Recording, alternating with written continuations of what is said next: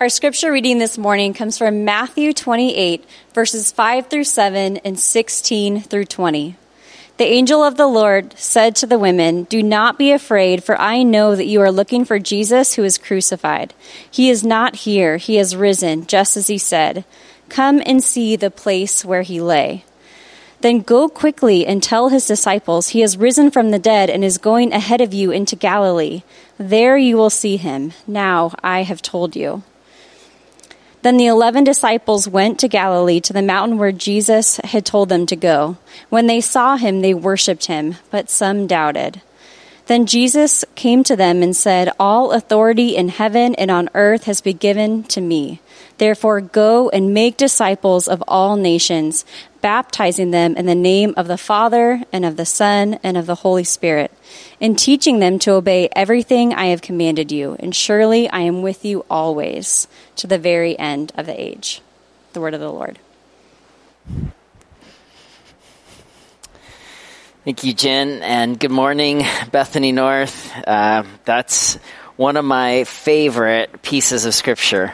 And today we'll be talking about this very thing, this value of Bethany, of going, to take what Jesus has poured into us and to bless others with it, to go into all the world. And as Jesus promises there, even at the end, he says, "And I will be with you." We don't go alone ever.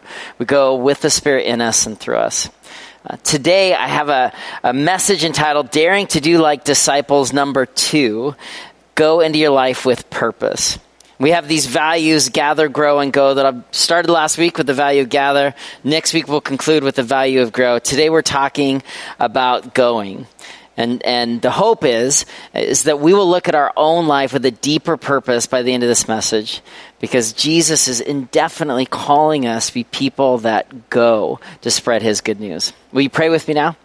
Jesus, thank you so much for this moment in time to open your scriptures and have our lives opened, to be learning more and more about what it looks like to be a disciple.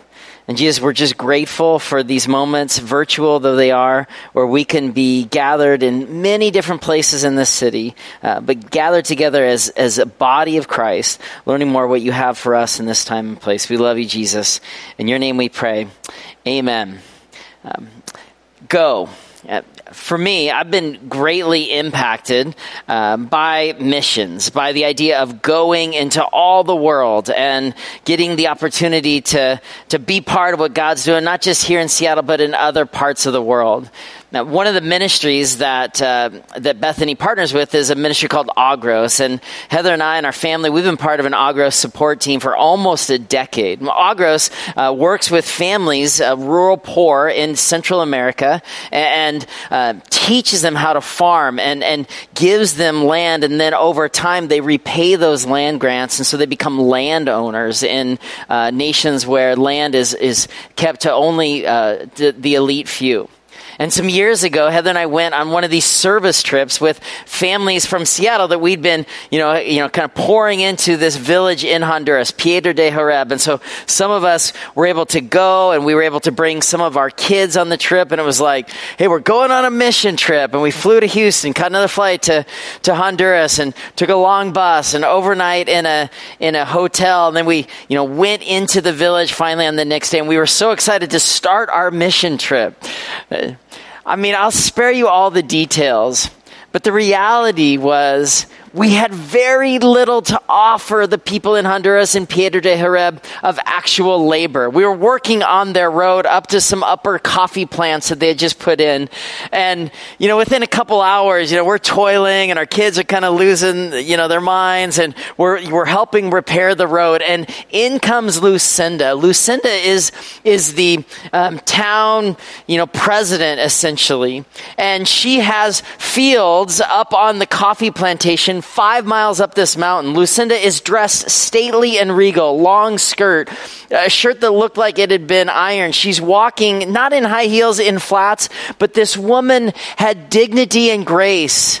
And so we're there to help on the road to Lucinda's coffee plants, and she was gracious with us, but really, we were just entering into their experience. At the end of our time there, we had this like gathering with them where we were, celebrating all that God was doing in their village. And I came away not with a feeling that I had more to do in Honduras. I came away with an inspiration to return to Seattle, to the mission field that is my own life here, with renewed purpose. Because it's often as we go in order to be a blessing to others that God reminds us of the way that he's poured into us, the way that he's impacted us and shaped us. That all of us have been changed because someone heard this word of go and they responded. Whether it's a church or a parachurch ministry or a family member who cared enough to share the gospel with you as a disciple of Christ. So this commandment of going is central to our life as disciples. We're going to talk briefly here about what it looks like to go, how we're called to go, but hear me, also when we need to stop and rest.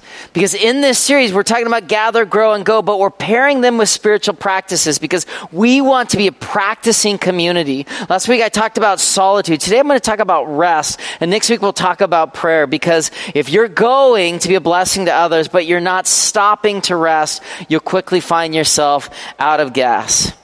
And so I want to encourage us, church, to enter into our life with purpose into the specific places that Jesus is giving us right now, the ground under our own feet as a mission field for his glory.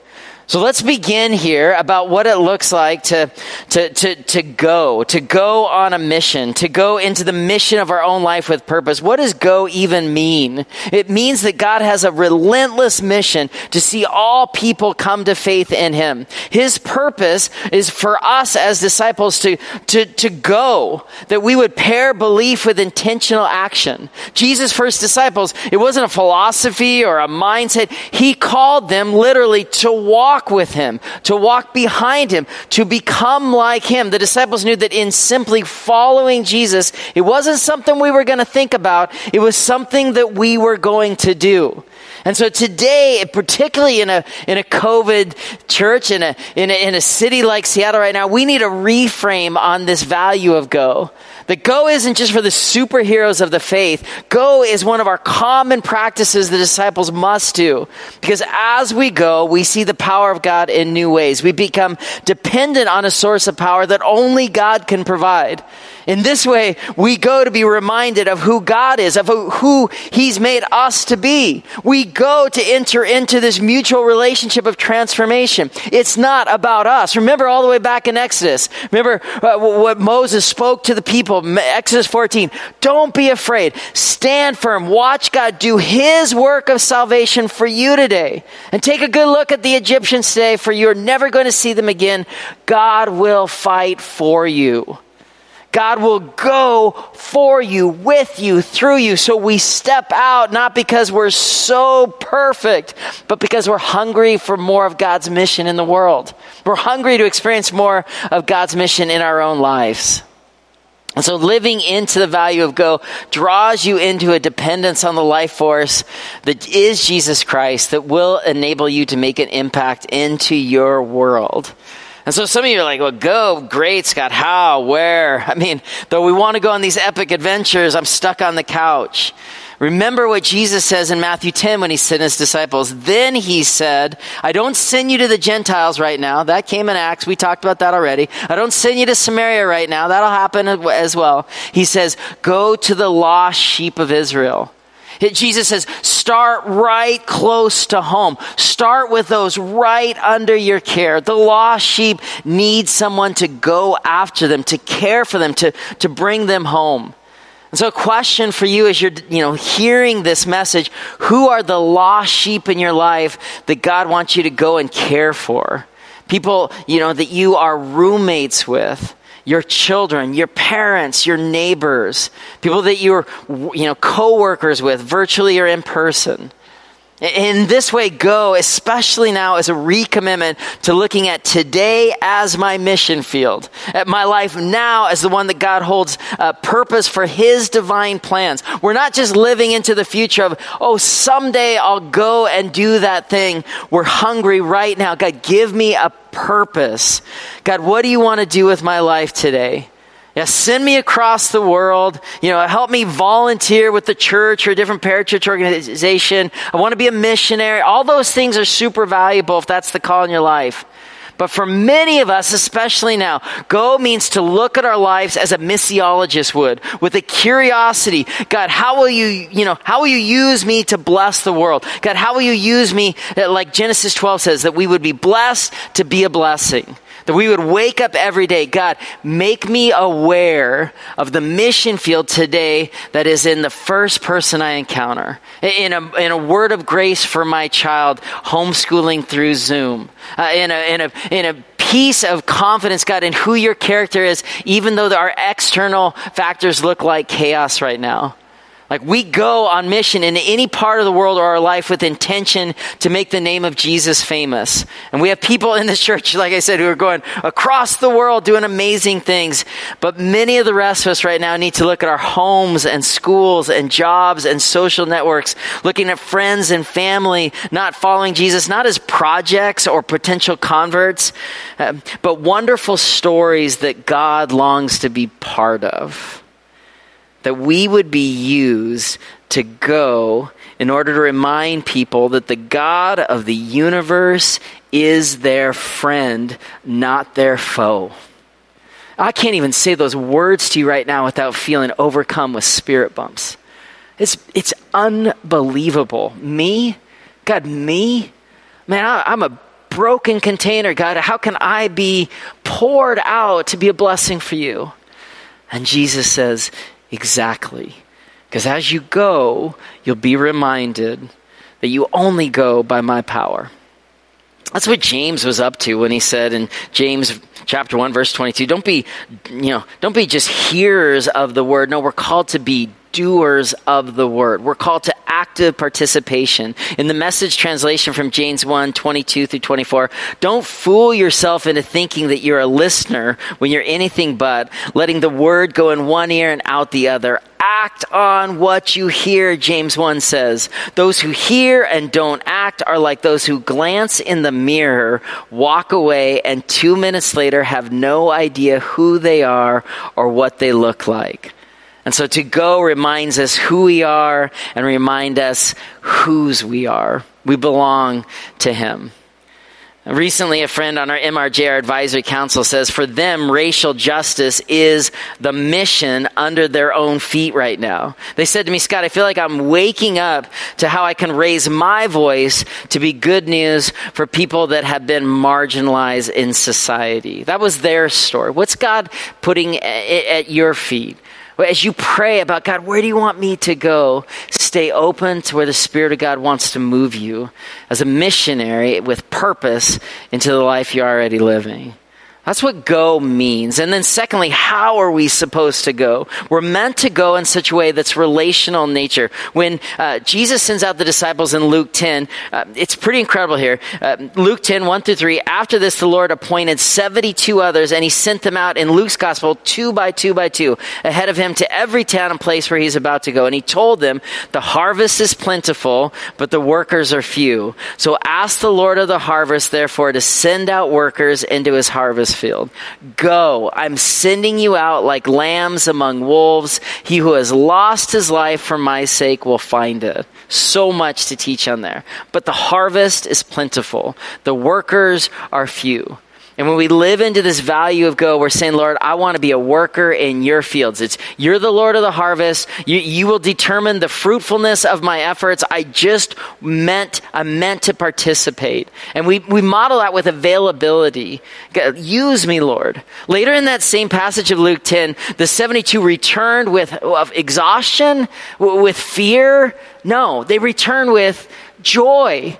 Because they got to see God move as they stepped out. They returned with joy and they're like, Lord, even the demons submit to us in your name. But Jesus said this. He said, I saw Satan fall like lightning from heaven. I've given you authority to trample on snakes and scorpions and to overcome all the power of the enemy. Nothing will harm you. However, this is critical. Jesus says, do not rejoice that the spirits submit to you, but rejoice that your names are written in heaven.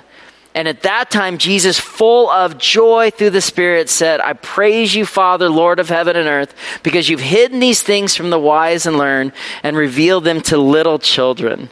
And so when we go as little children. We go with humility and curiosity to what God wants to do in us and through us to be a blessing in our homes, in our neighborhoods, in our cities, across the world.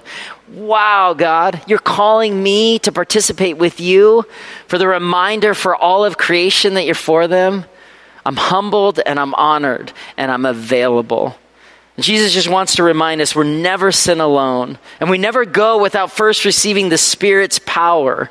And as this passage reveals, he's delighted when we go. So like we're off to the races. We're going into our life with purpose. We're in. But for many of us, we're also really tired. And we've been hearing a lot of messages over the course of our life about go and do and sign up, and for some, that's falling on deaf ears.